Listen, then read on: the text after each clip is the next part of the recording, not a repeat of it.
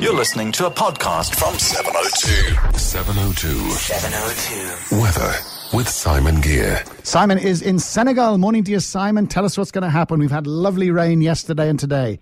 Yeah, morning, John. I cannot tell you how jealous I am, having waited desperately for the rain for months and months and months. I leave for West Africa and you guys get absolutely soaked.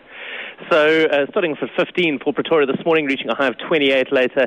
It's rained overnight. It's forecast to rain off and on through the day and for the whole of the week. In fact, it's likely to rain until I return to Johannesburg, and then it'll be dry again.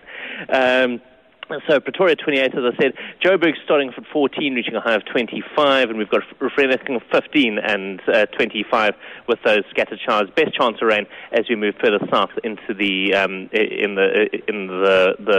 province. If you're travelling, Cape Town is foggy with possible drizzly patches. Sounds a little bit like me early in the morning.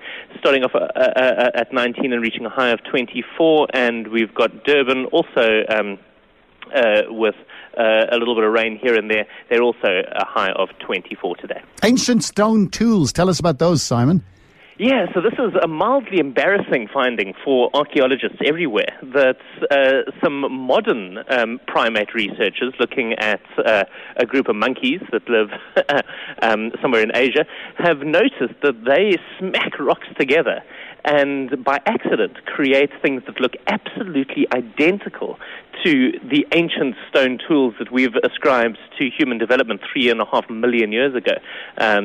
The earliest stone tools that have been linked to humans, well, to anything really, have been found in Turkana in Kenya about that 3.5 million years ago. So anyway, these monkeys smack these rocks together, something to do with either getting rid of the lichen or trying to get hold of minerals that are in the rocks. You know, it's a nice salty taste, something like that.